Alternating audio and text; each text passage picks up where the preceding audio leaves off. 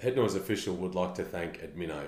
Admino is a cloud-based platform created by the Grow2 company and our producer Mark Webb. It is the smartest and easiest way to deliver your business's inductions, staff training and policies and procedures. Create a smart and safe culture within your business with Admino. Check out www.admino.com. That's ADMINOH, Admino.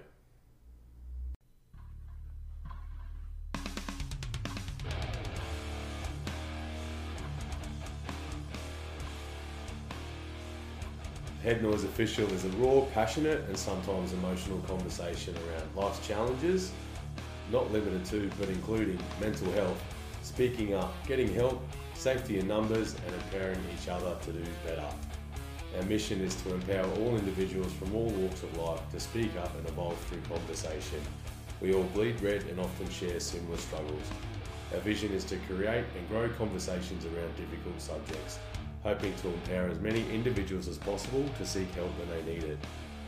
We're here to help people, to inspire underprivileged youth of today and to strive for success and break cycles. If I can do it, anyone can. And I'm your host, Ben Jobson.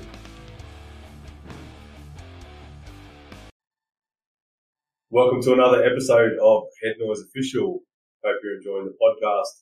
Joined here today by producer Webby, as always. And our special guest is former Australian long jump athlete Robbie Crowther. Welcome, Robbie. Boys, how are we? Yeah, going well. Yeah, I'm good, thanks. Thanks for coming in, Robbie. I'm looking forward to this bit of a yarn with you. No problem at all. I'm looking forward to it, actually. Just have a good old chat and get down. Awesome. It's good to see you. I've got a bit of feedback through these. I might take them off. Yeah. You get the feedback through it? Yeah, edit that out. Right, Robbie. Just obviously, mate. I use the term decorated. Pretty well seated and successful in your athletics career, mate. How's life after athletics treating you? Yeah, not too bad at all. It was obviously a hard one. I didn't know where I was finishing around that 2016 mark when I was going to retire. There was a little bit of depression there. Didn't know where I wanted to go. I've always wanted to be a builder. I tried once I finished school, but I played footy with the boys. And, track and field was never in the question until Dad said, give it a go. And then that's when I went to Canberra. And from there, but yeah, it's going pretty good. 2 kids, 3-year-old, married. Yeah, 2 kids. Yeah, married. 2 kids married. Wife's treating us very well at the moment. We've got a nice house out of Ipswich, and we love it out there. And our next door neighbour gives us a bit of grief, but he's all right. He's all right. He's not a bad bloke. Keeps to himself. Yeah. It depends if he's got his leather suit on or not. Yeah. This afternoon. Getting the sweats on. Mate, I'll just run through a few of your achievements, if I may. And if there's anything you want to add or detract from whatever as we go, let me know. Obviously, I did a bit of a search on you today before we sort of were meeting. Webby previously. 2004, Oceania Youth World Champion. High jump, long jump and triple jump. Yep. All in one meet. 2006 World Junior Champion for long jump. 2007 University Games Champion long jump. Australian National Champion 2008, 2014 and 2015. Yep. You attended the World Championships in 2011 and you also attended the Commonwealth Games in 2014. PB of 8.12 metres in the long jump. That's a fair fucking leap. I'd be 8.12 centimetres, I reckon. Getting this heavy frame moving. NAIDOC Sports Person of the Year, 2008. Yeah, that's an actually interesting one, that one. I wasn't here for that, and Mum and Dad attended that in the Northern Territory, but it's now gotten a lot bigger over the years. I know Paddy Mills won it, Patrick Johnson and Cole Vanderpop and all those kind of guys, so it wasn't as big back then, but it's starting to get a bit bigger with the NAIDOC awards. Were you competing somewhere when that happened? Yeah. I was over in Spain at the time, I think, trying to qualify. I think it was for World Championships. Yeah. I think it was in 2007, when that was in. Yeah. Well, you mentioned Paddy Mills, he's a flag bearer at the Olympics this year. Yeah, that's correct. Yeah. Good. He's killing it too. Yeah, good friend of Paddy. I've obviously tried to get in contact with him, but he's a hard man to get hold of. But I went to his 30th year in Brisbane a couple of years back, and It was good to catch up with him. And, he hasn't changed a lot. Paddy. He's always giving back to the sport, and then also giving back to where he's come from, the Torres Straits and that original culture. Fantastic. They say that money and fame changes people, but then there's an argument to say that it actually just brings out who you are. Yeah, that's correct. Yeah, he's on some good money over there, that's for sure. He would be, yeah. Mate, we had a bit of a laugh about this beforehand as well, before we sat down for a chat, but on your Wikipedia, there's an illustrious award, sexiest man in track and field. Can you give us a bit more information around that? Yeah, it's a bit of a stitch up, but I take it as it is. I never changed it. I never want to go on Wikipedia and change it because I know I get a good laugh out of it, and it's always a good question that comes up. I think it was two mates actually, Jaden Russ and Sean Ray.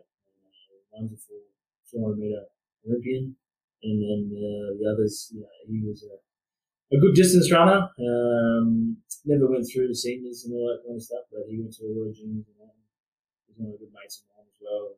Yeah, I think they just edited it and put that in. I don't know where it comes from, but yeah, those boys just must have thought they saw something in me. You're a pretty good looking rooster, so it's not too bad. I mean, it'd be different when we arrived getting something like that. Like you'd have a bit of resistance, wouldn't you?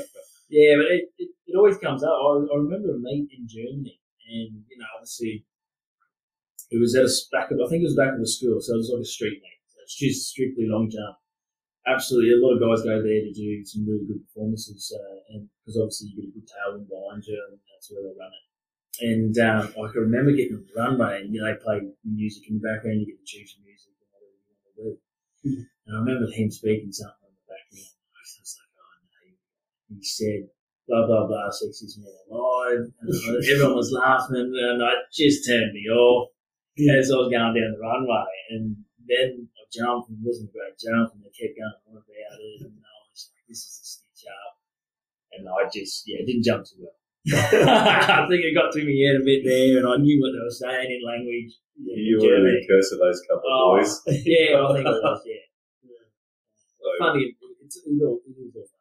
Yeah. Good stuff. Mate, tell us where it all started. You obviously born in Cloncurry. Yeah. And then grew up in Blackwater and Bluff.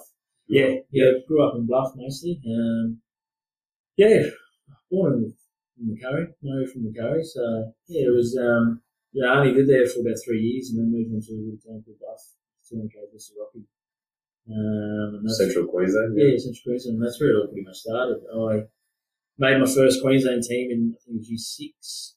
I went for long jump, and I did 4x100 there as well. And then I never made a Queensland team until later on in years 3, 11 and 12. So that whole period, I think in between there, I was only making Capricorn and North Queensland. Yeah. And because I wasn't really, never trained, never did anything with that. I've always just played footy and touch footy. That was my passion in sport. Track and field was just a thing where you did the school carnival, got picked, went to travel with Brizzy, travel all over the little towns that we go to compete from district to district and make the big one. So that was just the thing I was in. It was just another thing of getting a day off school pretty much. But you're pretty gifted at most sports. You sort of put yourself at. Like I remember us growing up, rugby league. You probably could have went down that avenue. You probably could have went down, AFL or soccer or anything like that. Anything you sort of picked up, you're pretty gifted at. Yeah, didn't take me long to pick up on the sport pretty quick. I remember I hated volleyball, and I made North Queensland volleyball. Probably could have had a chance of going to making represent Queensland as well, but I never signed a petition to actually try and get onto the team. It was just one of those things where school, you travel down with the team. You think that is due to being from a small country town there where there wasn't a lot of other things for us to sort of throw ourselves at, so you just anything that had to do with sport you dove into, or? Yeah, I think so. Yeah, any sporting opportunity that I was in, I'd love to have a crack at it. Yeah, always wanted to have a go at it and just be involved in it. Yeah. I think you're probably always looking for. I guess there's not a lot to do all the time if you're not working on the land or helping the parents, whatever. You're you need something to push your buttons and keep you fulfilled, don't you? That's right. And then, obviously growing up in a little town called Bluff, we were camping at a young age. Steve was year 1, I was year 3, and we were out camping on our own in bush. That was the thing that we did back then. And then riding BMX bikes, making our own tracks, making cubby houses, riding into up in the hills and the mine shafts, open mine shafts. And they were scary times.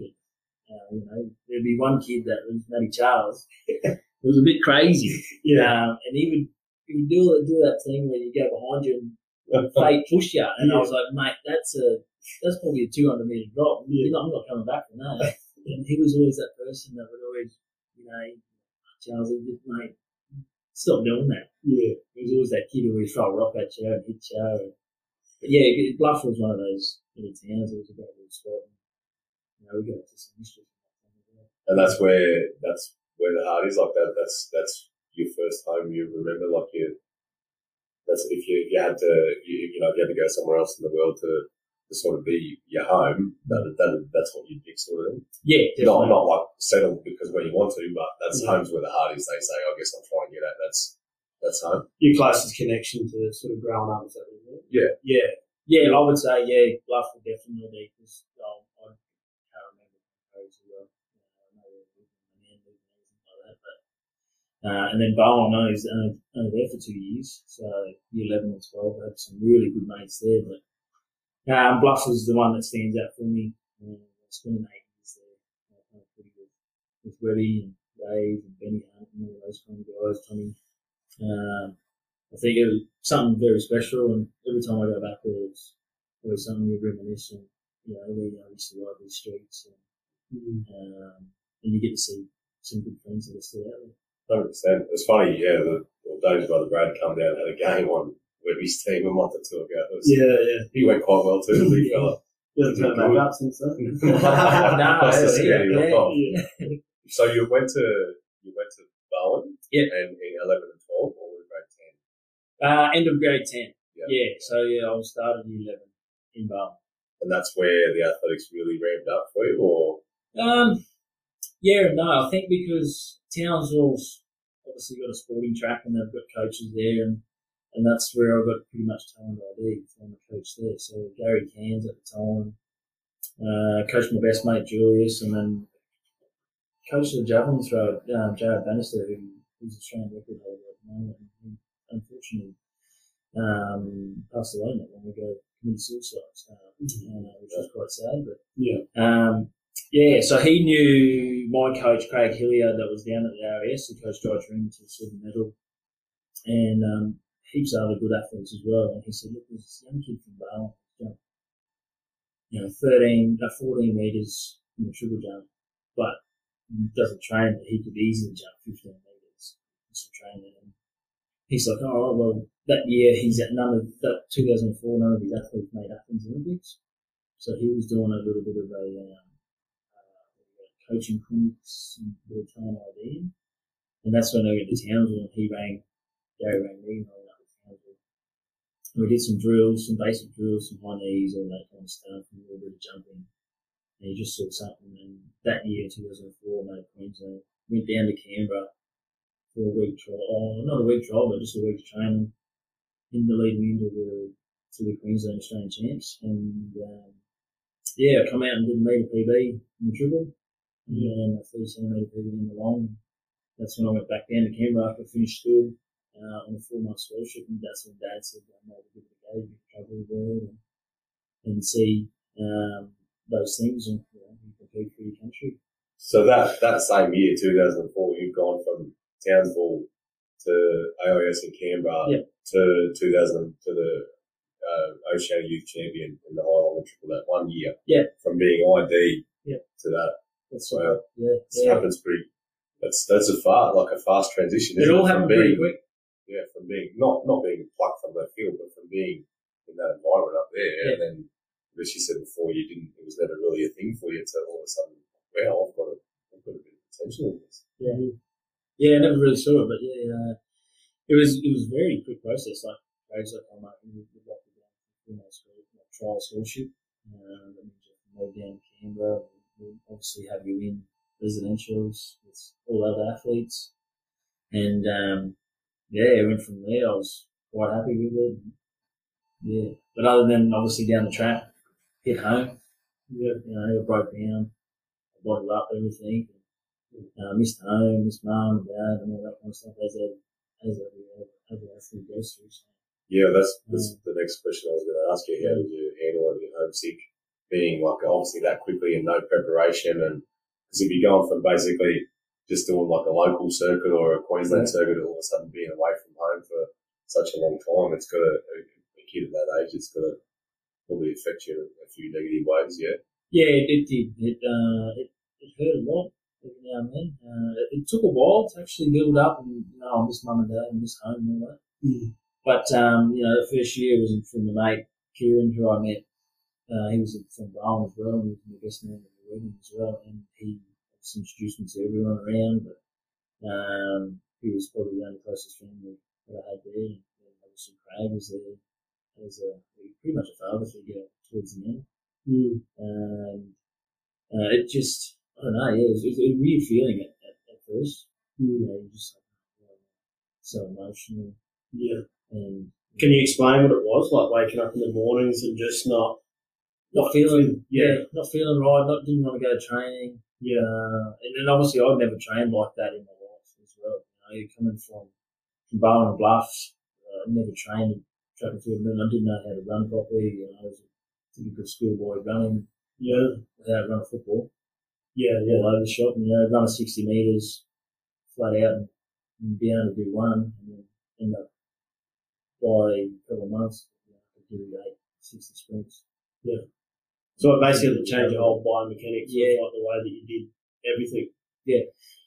Can I go back a little bit?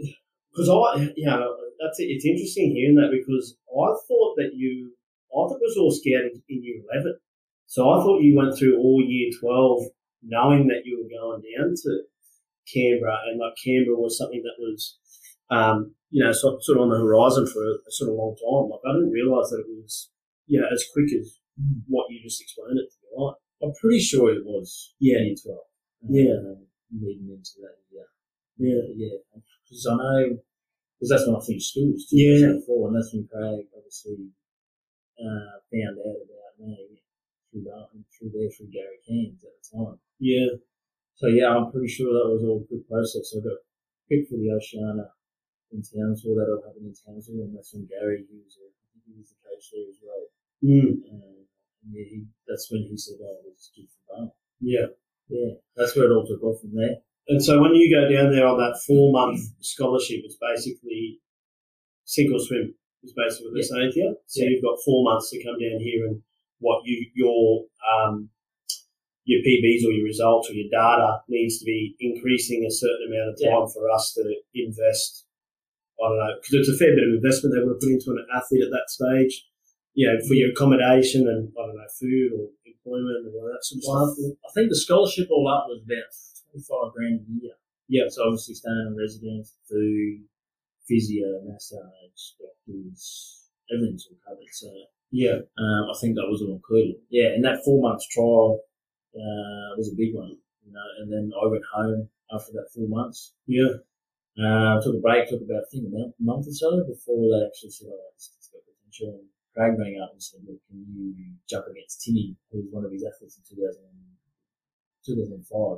In 2005 it was. He said, "Oh, he's going to try and qualify for world champs that year." I said, I never went home and trained. I was meant to go back and do a little bit of stuff, but I was too busy partying. That's right.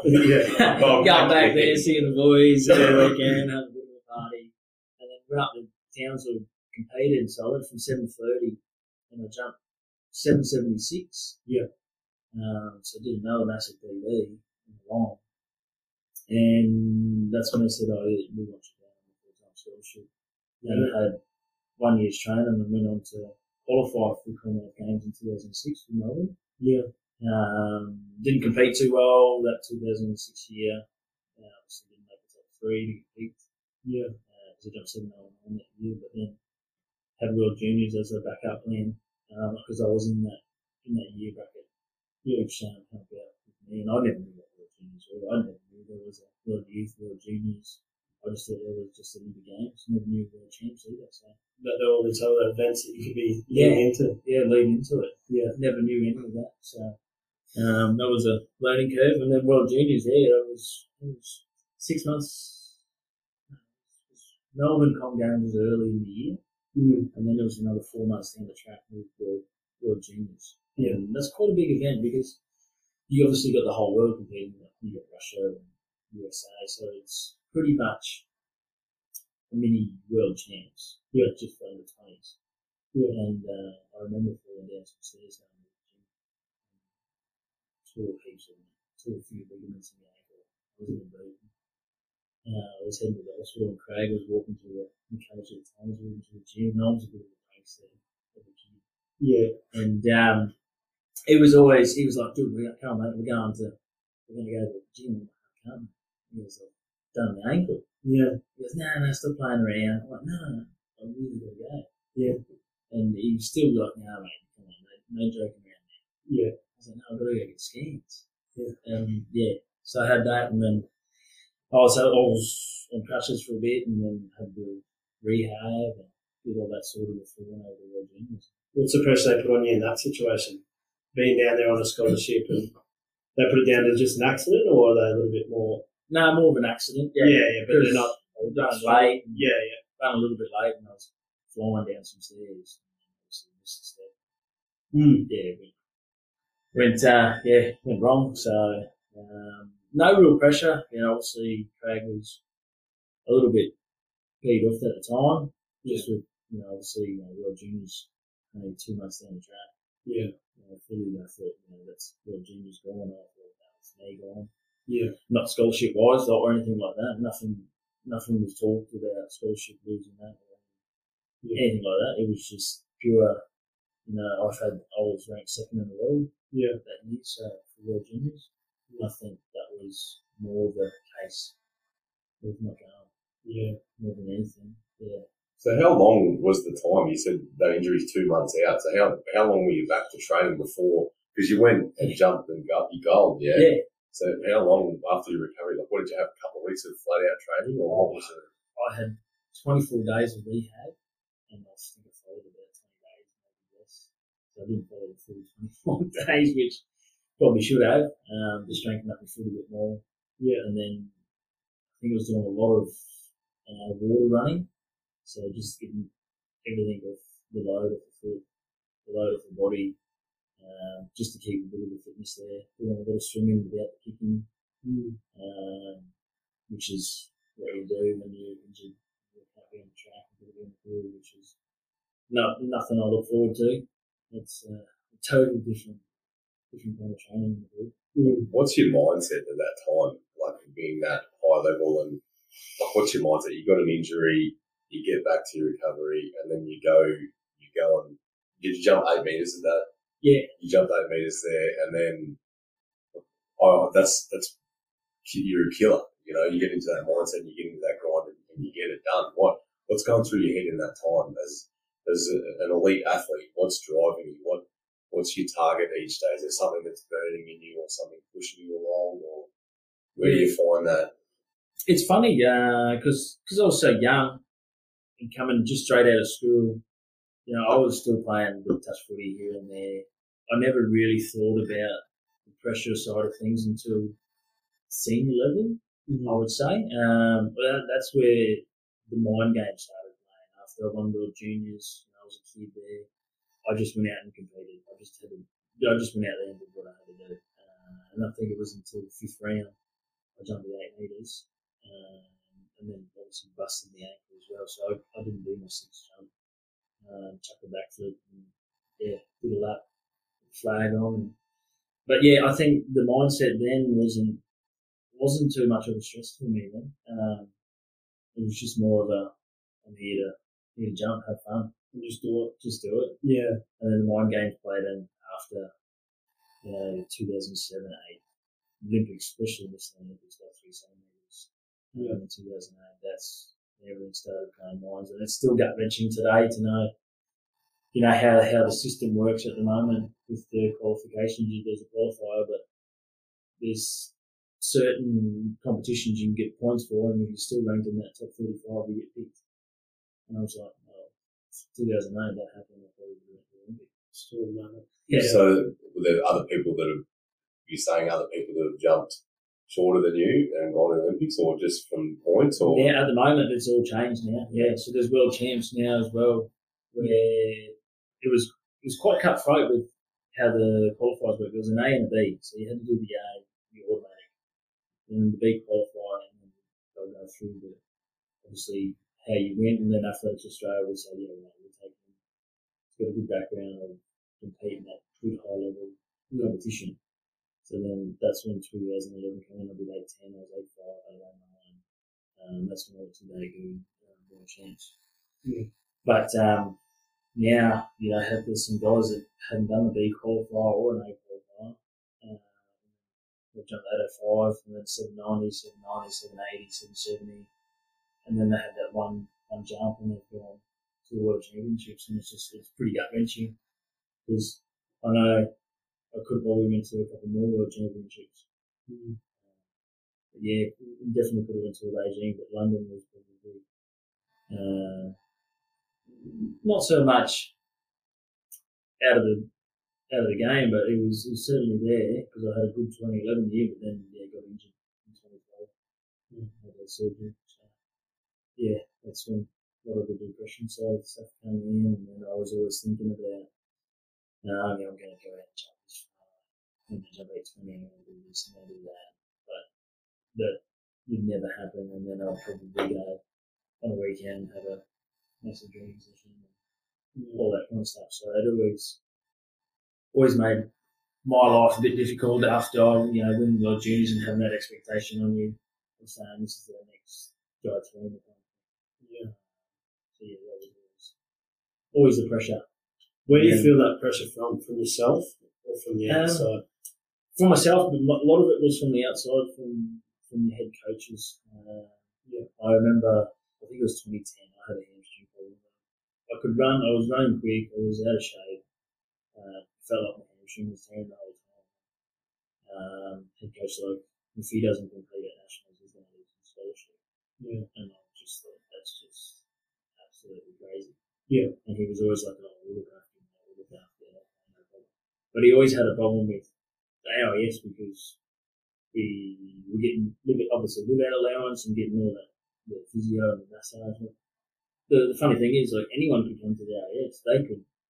Athletes could come, but no one wanted to come to Canberra. Yeah. That was the whole big thing about it. So, I competed, I finished third, I jumped to a big qualifier, or maybe even an A qualifier for Delacom games as well. Never went, then had surgery that year, and that's the frustrating thing. I had all these schemes leading into that national, and no doctor could find it. I had all these different epidurals. I had little needles poked and prodded at 900 times to make it bleed to get the sheath to stick. That never worked. And then they had a new doctor come through, new South Africans that were obviously going on for too long, and we were getting specialists. I said that. Yeah. Saw a hamstring specialist, and he found the problem in the first scan I had.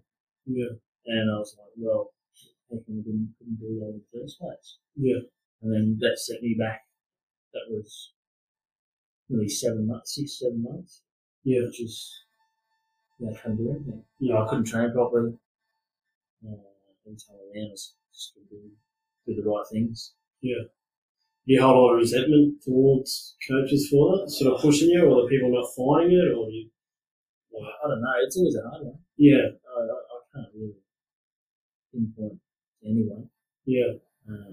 Because I guess it's difficult for something I want to touch base with is it's been a sport where it's an individual sport and the whole expectations on you. Like, rugby league or something like that, you get a hamstring tear, or you can take as long as you want off to get that fixed because there's other players there that'll take your spot and do your job within a club. Like, is that? Yeah, there was always a lot of pressure on that. Yeah. Especially being an individual sport, you've got a lot of family and friends around you. Yeah. But when you're there on your own, it can be quite difficult. Yeah. And a lot of noise in your head. Yeah. At times, like even before bed, and, processing stuff, and thoughts, and all that kind of jazz. So, Yeah. and obviously, I know money's not a lot always helpful. Yeah. But it can take you a long way as well. Yeah. There was always times where I was never the person that asked someone for money. Yeah. Or spare change or something. Yeah. To buy something. Anything like that. Or I'd ring my parents. I couldn't do that. Yeah. Actually, I need to pay for the scan. Yeah. I'll get reimbursed and I'll give it back to you. I was always quite hesitant in that. We felt shame. Shame kind of thing. Yeah. Footballers, a bit different. Footballers get paid, and yeah. They can have an injury and sit back and do the rehab. Yeah. Rehab setback. We're doing all this. There's never. You can record up to 30 minutes in your web browser. The writing's gone red. If you like to record for longer, you can use any app. Oh no, we're just starting. Head Noise Official is a self-funded podcast dedicated to bringing awareness to everyday issues that we all bottle up. We are interested in partnering with sponsors that align with our mission and values. If you want to hear more episodes like this and help create conversations, please reach out to Head Noise Official via our socials or our website www.headnoiseofficial.com.au. Yeah. So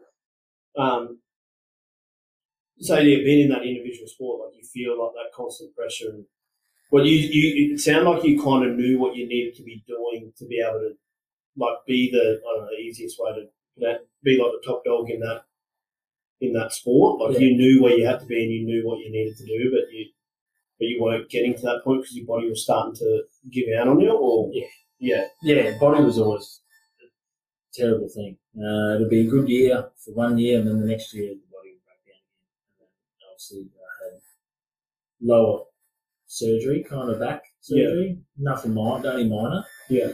But hamstring surgery and then tib fib surgery, and I've had that many balls and I've lost so many pounds. Yeah. Just with the lower back, the mid back, the thoracic, the neck. Yeah. I just think because of the force that goes through the body, I think they've tested it, and it's like 10 times your body weight that goes through the body, and about 3 to 4 times your body weight just running. Yeah. So it's a lot of force and takeoff. Yeah. I was only 76 kilo, but that's 800 kilos now through one leg. Yeah. Off takeoff. Well, I remember any time I used to catch up with you, he used to have something different, like these air things he used to have over his legs to try and fix them up, or there was always something sort of going on, but I probably never comprehended what was actually happening with your body at the time. Yeah, there's always different technology coming through. Yeah. Each year. Yeah. There was always something different. But having those access to the physios and all that was, you can't go past it. Yeah. But did you have to still pay for them physios while you're there, or no? They They will have it. Yeah. Can we talk, like you touched on a couple of times there about like the depression and what's going through your head before you go to bed and when you're waking up and everything like that. How did you face that adversity of having that? What did you go through and what did you find? Because I know the man you are now, and I know, from the outside, I see you most days and you look very calm and sort of relaxed. But I also know that you went through a lot of moments of, maybe that, failed expectation for yourself that you think about, which is not from another person to another man. Like, it's not the way I look at you. The way I look at you is like you accomplished so many things that no other person could. But I do understand that it's probably your own battle that you face yourself. Yeah. Well, I think it was probably 2008 when I just started eating on this regime, and my wife now at the time made the Olympics, and I know missing out about 3 centimetres. I think I took it a little bit different. I'd always try to compete with her. 2 different sports. Yeah. And I was always like, if you do this, if you make that, I'm going to do this. It was one of those things. I know it's quite selfish. It's quite stupid, but it was a different kind of mentality, different kind of way of like, I thought, when I was happy, but when I was down, I was down. Andrew's doing well, I wasn't doing so well. And I don't know why I made it a competition. Yeah. We were in two totally different sports. Yeah. But yeah, I had thoughts of trying to nick myself from back to my mates' house, and I thought in the back of my head I was like, oh, hang on, bloody hell, what is my mum and dad, and my brothers and friends are going to start to feel? Yeah. And I was like, oh, hang on, and then that's when I thought, no, can't do that. Mm. Went back inside, because I was home alone as well, and I just thought, that was it. Yeah. I can't do it. I've just got to look forward and say, look for the next 4 years or the next year for world champs, and then come games. And it just never progressed, and it just got worse and worse. And I just built it up. And Craig was always like, I was always quiet, never really spoke to anyone, and then it all just bottled out. Mm. And then I'd be good for a bit, and go for another year or so, and then it'll just come back again. Yeah. So I think that's the hard thing. I didn't want to talk to anyone because I felt shame. Yeah. And it's not weak at all. I know now. I do talks every now and then if I go out to do a presentation with me. I'll talk about that. And I did one in Oz not long ago, and got some really good feedback. And everybody said that's really good what you spoke about. Because I know a lot of kids these days, it's quite hard, and especially being out in the bush. It can be a lot harder out there with what's going on, and you're isolated from everything. Yeah. And he said that's great that you spoke on the depression side of things, because a lot of kids around here obviously going through that. Obviously with the studies as well, it can be a hard thing to talk about. And you just it sounds like even through that moment of what happened there in your friend's backyard, you just fought yourself out of that moment yourself, and would start to think about what can I do next as the next thing to not focus on what's now, what can I do next, and keep moving to the next. But did you start to go see someone or talk to someone, or talk to Ange or Ange, your wife? No, I did speak to Ange about it. I saw a psychologist at the time. Yeah. I've been seeing him once a week, every week. Yeah. For a couple of months, and then never really told mum or dad either. Yeah. Until later on in the year. Yeah. Later on in the years. I talked to Hill a lot. That's where most of it was spoken. Yeah. With Craig. Yeah. And I think once it all came out, it was a lot easier to actually speak about it, and you feel a lot better about yourself as well. Weight lifted off your shoulders. So it's funny because it's a bit of a recurring pattern each time we sit down with a guest. Everyone, we always get to this sort of stage where we talk about psychologists. I go to a psychologist too. Openly, I still do with my wife.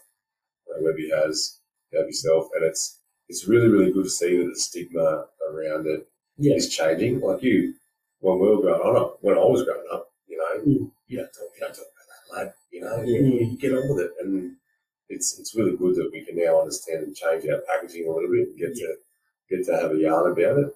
Because we walk out of here, out of these podcasts, we talk about some pretty heavy shit, and we all walk out here with a smile on our face and we're happy, and you get people ringing you, I got something out of this, and it's the secret, eh? Just that ability to communicate and that willingness to, and go, you know what, this fucking fella over here is probably going through the same shit as me. I'll have a yarn to him, It's really good that, like you said, that your man eyes are tripping, even something that you might say to one of those kids or something, they pick up on, they go, wow, Jules done this, and he mentioned this, and it changes. You can help reprogram people, really, don't you? Yeah, 100%. It's really good to get through, because you don't know what the kids are thinking these days. So it's a good message to get out and make sure they actually speak out and seek advice. It's the best thing you can do. Get that way. Like you said, the weight off the shoulders. Well, we hear, every couple of weeks, maybe there's someone close or a family member or, someone's brother committed suicide, and all sort of around I'll say our age group loosely on 5 years older than you, Lex, but you know, early to late 30s sort of thing. There's a lot of blokes that still aren't dealing with things very well, you know, and we haven't really had that outlet. So it's certainly something that if we can all push for a bit of change, it's got to be positive, right? Yeah, that's right. Yeah, most definitely. And I think what you hear a lot, and I probably think it too, is it is hard to have that first chat. Like, no one is denying that first chat is the scariest, most unknown realm to know where you're going to go with, or is this person going to look at you like you're a weirdo, or does it change your whole perspective of that person? But once you have that first chat, changes everything, and you realise that you can start talking to your friends about things. Like, there's times when I come over next door to Robbie's house, I'll say, like, the anxiety's just through the roof at the moment. And I know for myself, I'm making a bit welled up here thinking about this. That's a beautiful thing for me to know that now I've got a friend that I can talk to about that sort of stuff. And that's the same. I would like to hope Rob to be the same thing. But, I mean, if you take me and Rob on face value, if you don't know about that sort of stuff, people just, Robbie, mate, he's the most cruisiest guy in the world. Nothing phases Robbie. Nothing, he's all sweet.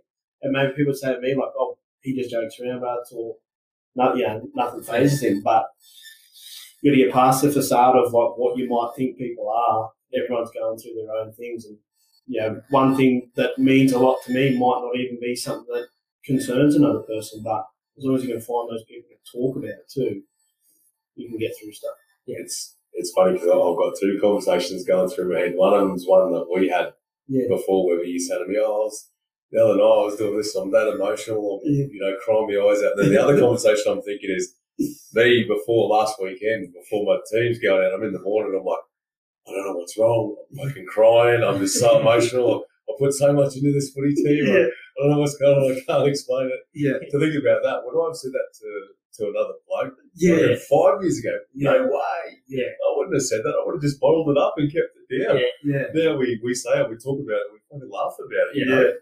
But it's now refreshing, is it? Like, this bloke's not going to judge me. He knows how I feel. Yeah, that's right. Yeah, I think that's one thing that I've learned to probably get better at is accept your emotions. Like, I think I used to try and hide it, or just try and be coasting through it at one sort of level. And I think when you do that, you bottle things up too much, that's when you have the explosions, and you don't really know. Like, there's nothing wrong with telling someone, I'm emotional, or I'm going through this, or having a cry, or anything like that. That's one thing that maybe from us growing up in a small country town, you were sort of taught, you don't show your emotions, or you don't cry, or something like that.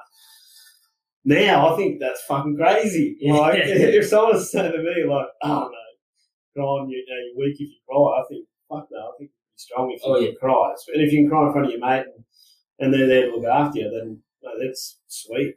Nothing wrong with that. No, no. 100%. I just want to rewind for a second. When you were talking about before about your run-up injuries and a few things going on, it's hard because we're not doing any video, but I can see the emotion in you about when you say you miss Beijing, and like, I can see, and I'm trying not to dig too hard, but is there a feeling of unfinished business for you, or do you have any? Because I know sometimes you try not to live with regrets, but there's always the occasional what if. Do you have a bit of that in you? Oh, I do all the time. Yeah.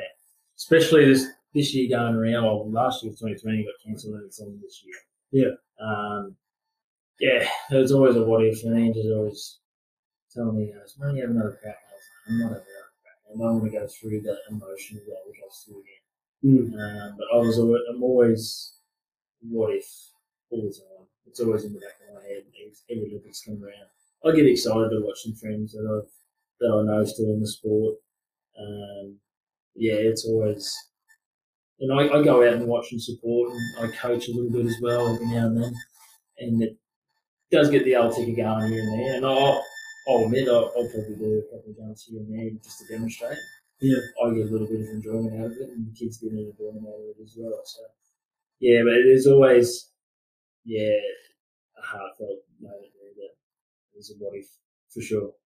it never really leaves you, does it? When you've been a competitor and you know, I mean, I haven't done a sport anywhere near your level, but when I know even just playing footy, you're always, I'm more nervous seeing, you know, my lad or my boys run out. I'm more nervous than I ever was playing. Like it's a funny thing to think. I'll say this on the record though, amazing career, mate. And you know that everyone's fucking proud of you. You killed it. Yeah. Like I know there's a what if, and you know you're probably a little bit hard on yourself, but you've had a pretty stellar career, mate. You've done some pretty amazing things, eh? Yeah, appreciate it. I've met some pretty cool guys as well over the time. Different sports. You know, from rugby league all the way to big Usain Bolt in 2014. So. Yeah. What a specimen he is. Oh, mate, he is a specimen. He's a big lad. Absolutely big lad. Like he's tall on screen, but he's just really in person. Really chill guy, mate. What do you, as much as like you say, we don't really need to talk about him. What do you do to, you know, when you're going through those feelings of like what if and stuff like that? Because what ifs can really, you know, drag someone. Yeah. What do you do with that? Like, do you when those moments start to overwhelm you, do you book an appointment with a psychologist and go see? Do you sit down with Ange and talk about it, or do you? I generally just talk to Ange about it. Yeah. And also just look at it and just go, what he's not going to cope with it. I try to go back and have another crack at it. But yeah, no, talk to Ange, and then I just look at the kids. Yeah. And enjoy what I have in front of me. Yeah. And I think that's what gets it away from me. Yeah. Yeah. I don't know about, I got everything. Nothing against the psychologist or anything. It's just one of those things where you go in and they give you a bit of homework to give feedback on. I was never that kind of person. I was always just get it out there, and just talk to them and not have that. All right, we want to write all these things down, so I would have this on the board. Yeah, I was never one of those person. It was just talk about it and then go back, leave it, and then go back into it. Yeah. Sometimes that's what you need, though. That act of just talking about this is very helpful, right? Yeah, 100%. Yeah, I was never I remember one gave me like an exercise to take home, but there was no way. I didn't even know where that piece of paper is. All this stuff. I was like, I don't really do that. That doesn't need to be on my mind. Yeah. I'm just here to talk about the emotions, throw it all out. Yeah. Confidential or not, but it's just one of those things that you need to get off your chest. Yeah. Yeah. And when you mentioned earlier about like going back and partying and obviously a bit of drinking and that sort of stuff, do you think in those tough times that was sort of turning to that as a bit of a coping mechanism? Was it ever like that, Robbie, or was it? At times it was. Obviously at times we couldn't drink we weren't drinking for like 4 or 5 months. And then nationals obviously turned around, and that's a different story. That's a bit of fun. But there was times where I'd have a competition, and then I'd be at home and I'd have a drink a bottle of wine, and then have music and dance with a couple of mates. That was probably one of the things I just went to. And then on the weekends, just have fun, pretty much, and not think about the performance or the training and all that kind of stuff. Just as a way to switch off from it all, you think? Get away from all that. I think, I did a fair bit of that, actually, to be honest. I was living with my cousins at the time. I'd just probably sit in there and just drink a bottle of wine. I think the one thing I learned about the bottle is that it might help you on the night, but you never feel good the next day, do you? Your problems are magnified. Yeah, no, never feel great the next day, and then Monday morning roll around, still not feeling great, and then Tuesday's not great again. Wednesday, you're all right. Yeah. It was never good fun. Were you ever, was that part of your teenage years growing up, any substance abuse or anything like that, or you were always pretty clean skin, or? No substance at all, through the career, and just the alcohol. I didn't really see the point. I know a lot of guys that were doing it, and I never said. I was always no. I think that was because earlier years, growing up through Blackwater and that peer pressure, one of the friends in an Indigenous camp got me on the aerosol cans, chroming. I think that taught me a lot of lessons. If I didn't get found by Mum, probably wouldn't be here today.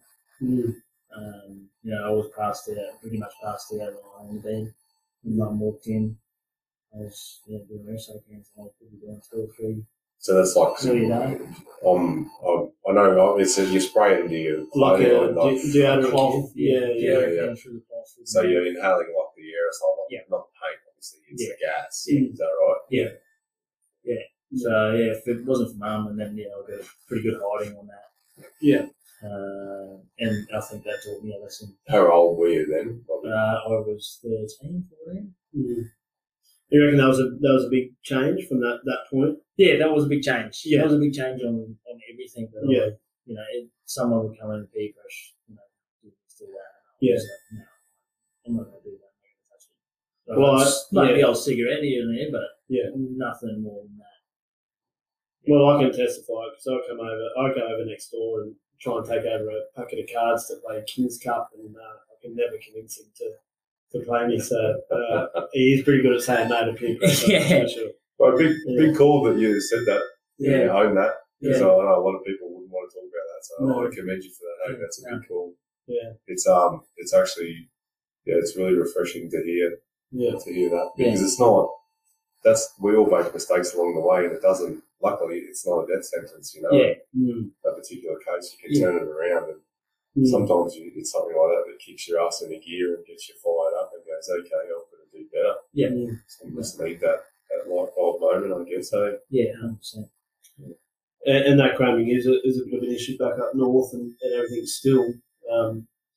Is there any suggestions to maybe a young kid or something that might be listening, Robbie? Like, what advice could you throw out to them if they are in the situation they just come across this? What do you reckon? They just got to reach out, or either reach out to someone, or just ignore them. Yeah, that's the best thing you can do, really. And walk away from it. When you see someone doing it, don't be hesitant to just walk away. Yeah, and not even talk about it. But that's probably the best thing, just walk away. Yeah, I don't want to be involved in any of that kind of stuff. Yeah, that's all I did. Yeah, pretty much. I said, I don't know why you want to have fun that way, where I could probably just drink and have fun, but feel good the next day. But that's what it was pretty much for me. Other than walk away, say no, be the bigger man. You're not weak for not saying no. Yeah.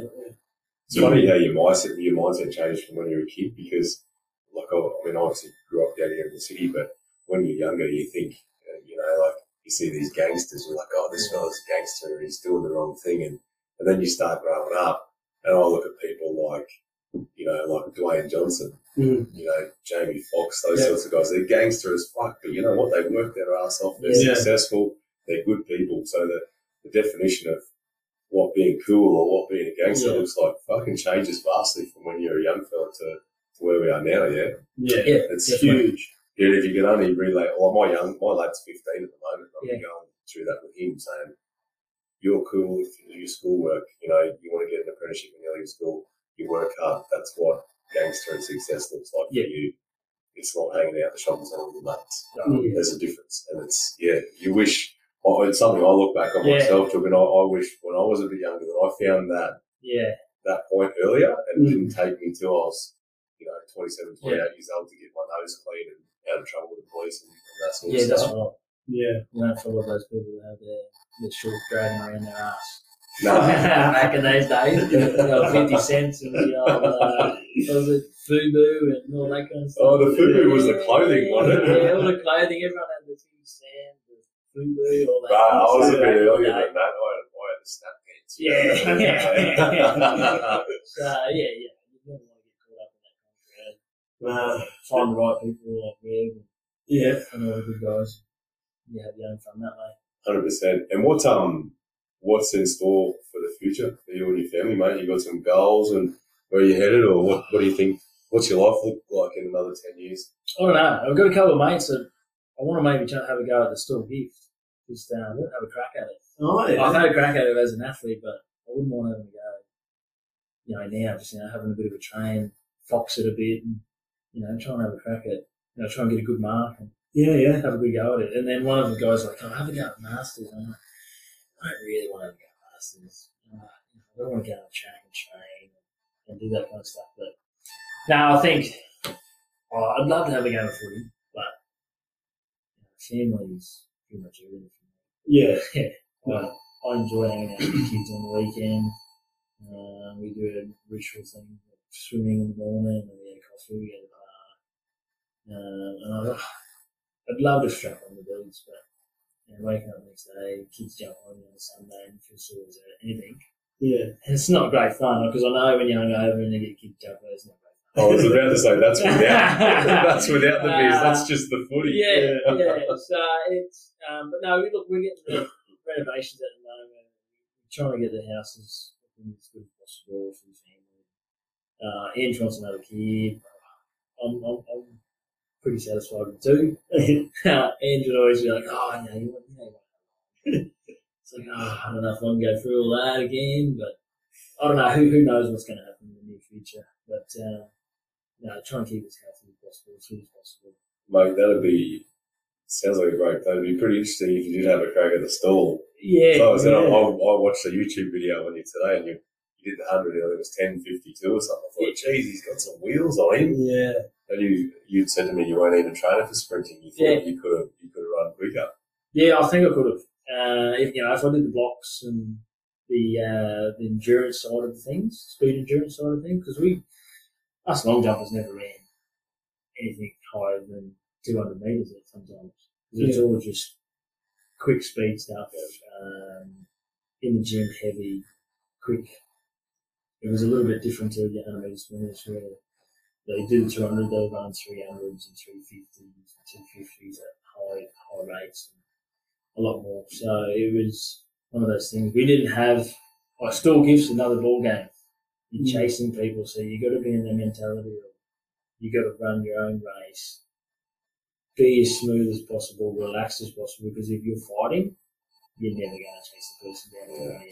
Is that's only the 100, or is there other events? There's all different events. Yeah. Oh, okay. Yeah. So what are you thinking if you're going to? I was going to do the 120, the main one. The main one, yeah. Okay. Okay. I thought it was 100. So like when I was, I ran 10.5, and then the bookmarkers like, I run 10.5, I'll give him 5.5. And I thought, everyone was like 5.5 for him, that's good. But you got to look at him and say, he's a long jumper. He runs 45 metres. Yeah.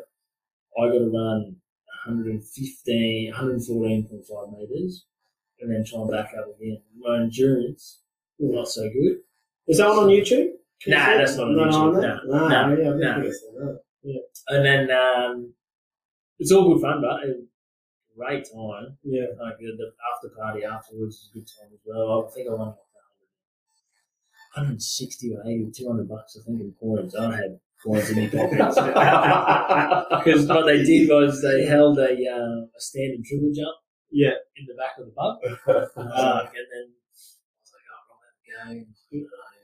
Yeah. And then there was another guy. He was fully kitted up. He had his Nigerian bodysuit on. And he got his jeans off, everything off. He's in the bodysuit. And he thought he won. Yeah. He never won. And they were trying to find me for money. Yeah. I was like, I'll give a bit to drought because I had a bit of drought back then. Yeah. I was like, I'll give $40 or so to the drought. And I'll take the rest. And I had coins of all these coins in my pockets, and they're dragging me down. Pants are falling down every time. I had no belt on. Looked like you had a big win on the post. It was pretty funny on the night, but it's definitely a good thing. I'd like that. What did he win for that? What's the most? 40 grand. 40 grand. Yeah. And I'll get you out the back, running up and down the grass hill there. Well, you know what I was about to say? We've only got a few games of footy left in the season. We're going to bring the harassment up for Get him on there. Get him on there. Yeah, look. I've thought about it multiple times. Like, I should go. And I was texting Andrew, I'm going to go play footy. She goes, yeah, you can go. Yeah. Like, no, I don't know. I was thinking, no, I'll just stay home. But I think I've been with Webby and he's harassed you for your whole smoko break. Yeah. I'm going to name you, bro. Yep. You're like, nah. Every Friday I was like, 15 minutes. Every Friday he gets the phone. I get a phone. He knows exactly what it is every time I ring. I look at my phone for them. Can I answer this? He might need something. I was like, all right, here we go. Play footy. I was like, shit. I knew it. No, I can't play. Oh, no, maybe. I can't. Give me by the end of the afternoon. Defender beside me, I look after you. He says, I I say look that all after the you. time. Yeah, he says it all the time. Yeah. I've tried everything on him, mate. Don't worry, I can't think of anything else. It's a crack. Yeah, good. Head Noise Official is a self-funded podcast dedicated to bringing awareness to everyday issues that we all bottle up. We are interested in partnering with sponsors that align with our mission and values. If you want to hear more episodes like this and help create conversations, please reach out to Head Noise Official via our socials or our website www.headnoiseofficial.com.au. Right, Robbie, covered a lot of topics, mate. I just want to touch base with you a little bit on your culture and your background. Obviously, because you're Aboriginal and Torres Strait Islander. Do you want to tell us a bit about that? Yeah, so growing up, obviously knew that we were Aboriginal through mum, but never knew the Torres Strait side of things. Mum had kept that a secret for a long time. We thought our granddad was a normal granddad, but we found out years later, probably 15, 16, that we were Torres Strait Islanders. And mum obviously didn't know her dad too well because he passed away in a truck accident when she was about 3, I think she was. And then, mum got this invitation to go on this building in Tombstone, which the Torres Straits Islanders do for someone that's passed away. And, a big family gathering gets on, no alcohol, no drinking, no drinking or anything like that. So, we went to Cairns and, we thought we had a lot of cousins, but, we went up there and it's another level. We had, this is cousins, it's just cousins. Half a Cairns, so we might as well all cousins. Yeah. And, it was a beautiful ceremony. We went to the tombstone. Everyone they're all dressed in their different colours. Dancing at the PCYC, there was about 500 people. Which is, all different islands dance. There was something that hit me in special, and every time I go back to Cairns, I'll always try and catch up with the family and when we're doing, we're talking to Creole, learning the family history, the family tree that they've got, and learning a little bit more about that, and even learning a little bit more about the Aboriginal side of things as well. Mum never grew up teaching us any of that. I don't think her mum spoke language or anything like that because he was lost years ago. So.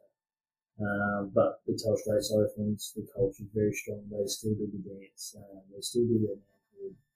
I don't know what the manhood involved, but I've known people that might prefer that, they're in the middle of the boat, in the middle of the ocein, in the middle of the night, and they go across the turtle. I was like, well, you see me doing that? No way. Yeah. That's when sharks feed. So, it's interesting. I was talking to my cousin, Michael. His dad owned Murray Island. That's the thing I do as well. Learn a bit more about it. Learn the dancing. That's something I really want to do in the near future.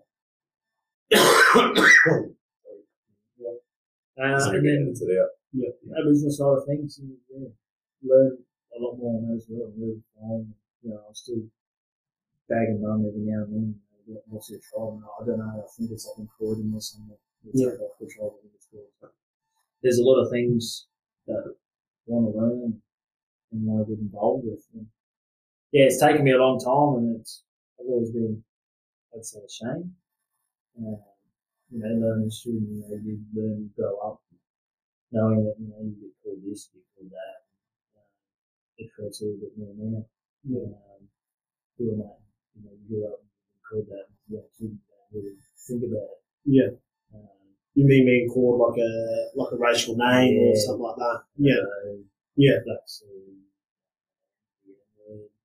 All that kind of stuff. So, and a little bit different, I remember a couple of years ago, not happened that long ago, 2014, I was going to do a massage, and I had my hat backwards, and I was sitting on, I had training gear, and I saw this non-Indigenous lady walking towards me, and she went straight to the other side, held her bag tight, and I was just like, I'm not going to do anything. Yeah. And that hit, was like, in 2014. Yeah. What's the issue? Yeah. Like, you don't know anything about that. So yeah, those little things. And learning about the history a little bit more as I go older as well. And get a bit more wiser in that sense. You find like a lot of that, and I know that we speak a bit about culture and stuff, and I ask some pretty random questions at times, but do you ever feel any of that?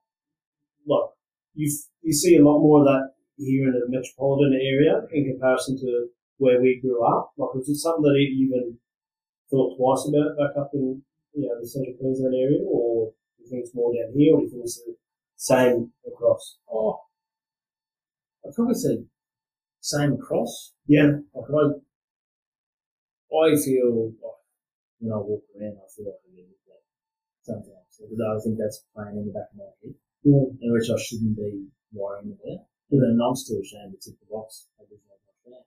When I go to the doctor's room, and Andy's always like, "No, you got to benefit that.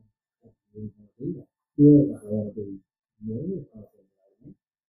Well, and why do you feel that? Is that what because you feel that what the way that people talk about it as if like it's just the easiest way to say it, like an easy handout, so you don't want people to think that you're getting an easy handout. And then obviously Dad went through that. Growing up, he hasn't told me. He's told me a few stories in there. Yeah. You're getting benefits from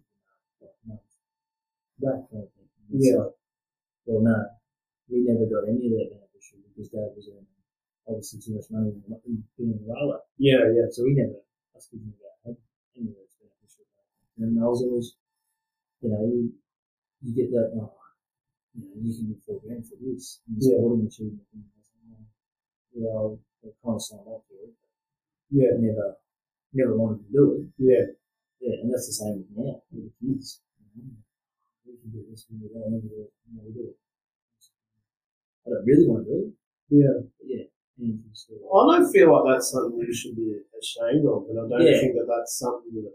And again, it's hard for me to probably as a white man or like as a non-Indigenous person to make that comment. But I mean, if those benefits are there, are being created, and I might say something wrong here, and if someone listens to the podcast and wants to challenge me on this, like, feel free to do it. But I mean, if those benefits have been created there because of the history of what had been done to the culture and what needed to be done to, I guess, not even repair, but like I guess sort of change the momentum of certain, I guess, situations. Yeah. I mean, that's not what you should be ashamed of. That's just, that's part of the culture there. Like, I can understand from your point of view, and I know, like, other people that, you and I both know that, so they take the same sort of opinion, like, like Indigenous apprenticeships out in the mines. Like, well, I don't want that apprenticeship. I just want an apprenticeship. Yeah. Like, it doesn't need to be that. So I don't know. I think they're hard. It's hard for me to talk about because you sort of don't know if it's what's the right thing to sort of say or anything like that. But from my perspective, I don't think it's something to be ashamed of. Like, if there is a benefit there, I think it's okay. There's a lot of times when I've got the Indigenous shirt on Phoenix. Yeah. It's just, it's in my head now. Yeah. So you said she's in Do you think that would get better with, because you just spoke about how, like, you probably don't know enough about your culture and everything like that. Do you think that would probably get better if you were taught or you were able to be? No, I think I'm getting better as I go on. I'm just like whatever people think they can do. Yeah. I'm just going to do it. Yeah. Give them the tips. Learn language or anything like that. Yeah. Dance and stuff like that. So I think it'll be that way. I just wanted to go back to something you said before because it really struck with me.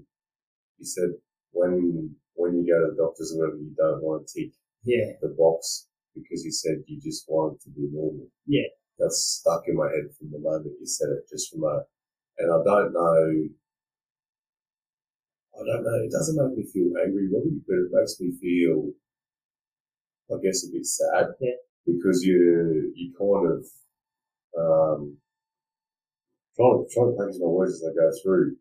But dude, that's fucking nothing to be ashamed of. Yeah. And saying I want to be normal, like you're, like I said before, you're a fucking killer. You're, a great athlete. You've done all these things, and that's your history. Yeah. And I wonder, do you think maybe some of that from growing up is because perhaps maybe, your mum or your mum's mum or your mum's grandmother maybe suffered some atrocities, or would that be, am I on the right track, you think? Probably, yeah. Like mum's never spoken about it. She's very quiet spoken. And she's been through some stuff as well, with her mom's stroke and all that. People have few little things here and there, but mum's very strong-willed. I got probably get all the sporting ability from mum. So. Bob thought too, though. Oh, love it, man. But I want to touch into that. I wonder if it also comes about from everything that you've heard or the way that people speak about your culture. I think that's ingrained into you to feel that way. Yeah. Which comes back to you saying that you feel sad. Well, that's sad that you should be exposed to people talking shit like that to make you feel that sort of sense, because I think that's pretty fucked, to be honest. I tell Andrew all the time. Yeah, right. Yeah. So I thought that, because Stevie, like your brother, quite proud. He's he's passionate to talk about. Yeah. And you come from a beautiful family, when you look at three brothers, you look like three best friends. I know, people say, siblings are close and that, but you three, I've never seen three brothers like you guys. And you've all got your own different, personalities in the way these are. You aren't, the spitting image of each other. Yeah. You're very different in your own right, but you're very connected. And does that come from mum and dad, you reckon? Bob? Oh, I don't know. Yeah. I'm not so sure. Yeah, I probably say a bit of both. Dad's very outspoken. He can talk underwater, that guy. Yeah. We should get him on. Yeah. Oh, mate. You wouldn't. Yeah, you probably need a whole night. He can talk. But and then mum, obviously, the shyness you can see in Cam and myself sometimes. I think the only thing that I've got past is because of the sporting history that I've got more confidence with the media training and all that kind of stuff. Yeah. I think that's brought out of me that I was always that kind of little bit of a shy kid. Yeah. Growing up.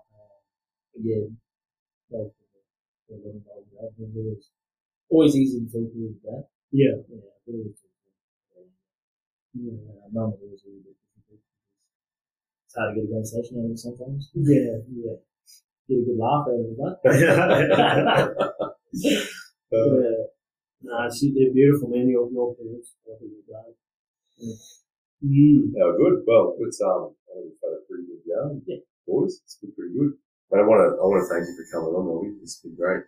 Glad to finally meet you. I've heard lots of positives about you, and I think pat on the back, mate, for what you've achieved in your chosen field. And maybe I hope one day that we will see that stall gift, or even a bit closer. You're out the centres for us in one of the games for the Mighty Hounds. But it's been fantastic, and I can't thank you enough. Appreciate your time, guys. Appreciate you having me on the podcast. And I probably want to praise you as well, because, mate, the things that you open up about and talk about today, and we hope that, if you are listening to this podcast, that, what Robbie's touched on there might help you some teachers to, not teach, but, encourage you to speak out and have a chat, because, we all go through things, and the first chat when we start changing, I guess. Yeah, so, mate, take my hat off to you. 100%. And that's a wrap. Head over to Head Noise Official on Spotify and follow us on our socials, Head Noise Official. Thank you. If you've liked this episode, please remember to follow our socials to receive notifications of new episodes and to see who we have coming on in the future. If you'd like to support the channel, you can head to the Head Noise Official Patreon page to support our journey. That's www.patreon.com/headnoiseofficial. On Patreon, we can let our fans become active participants in the work we love by offering monthly membership based on whatever price you feel comfortable paying. Any support is muchly appreciated, and we thank everyone for their support.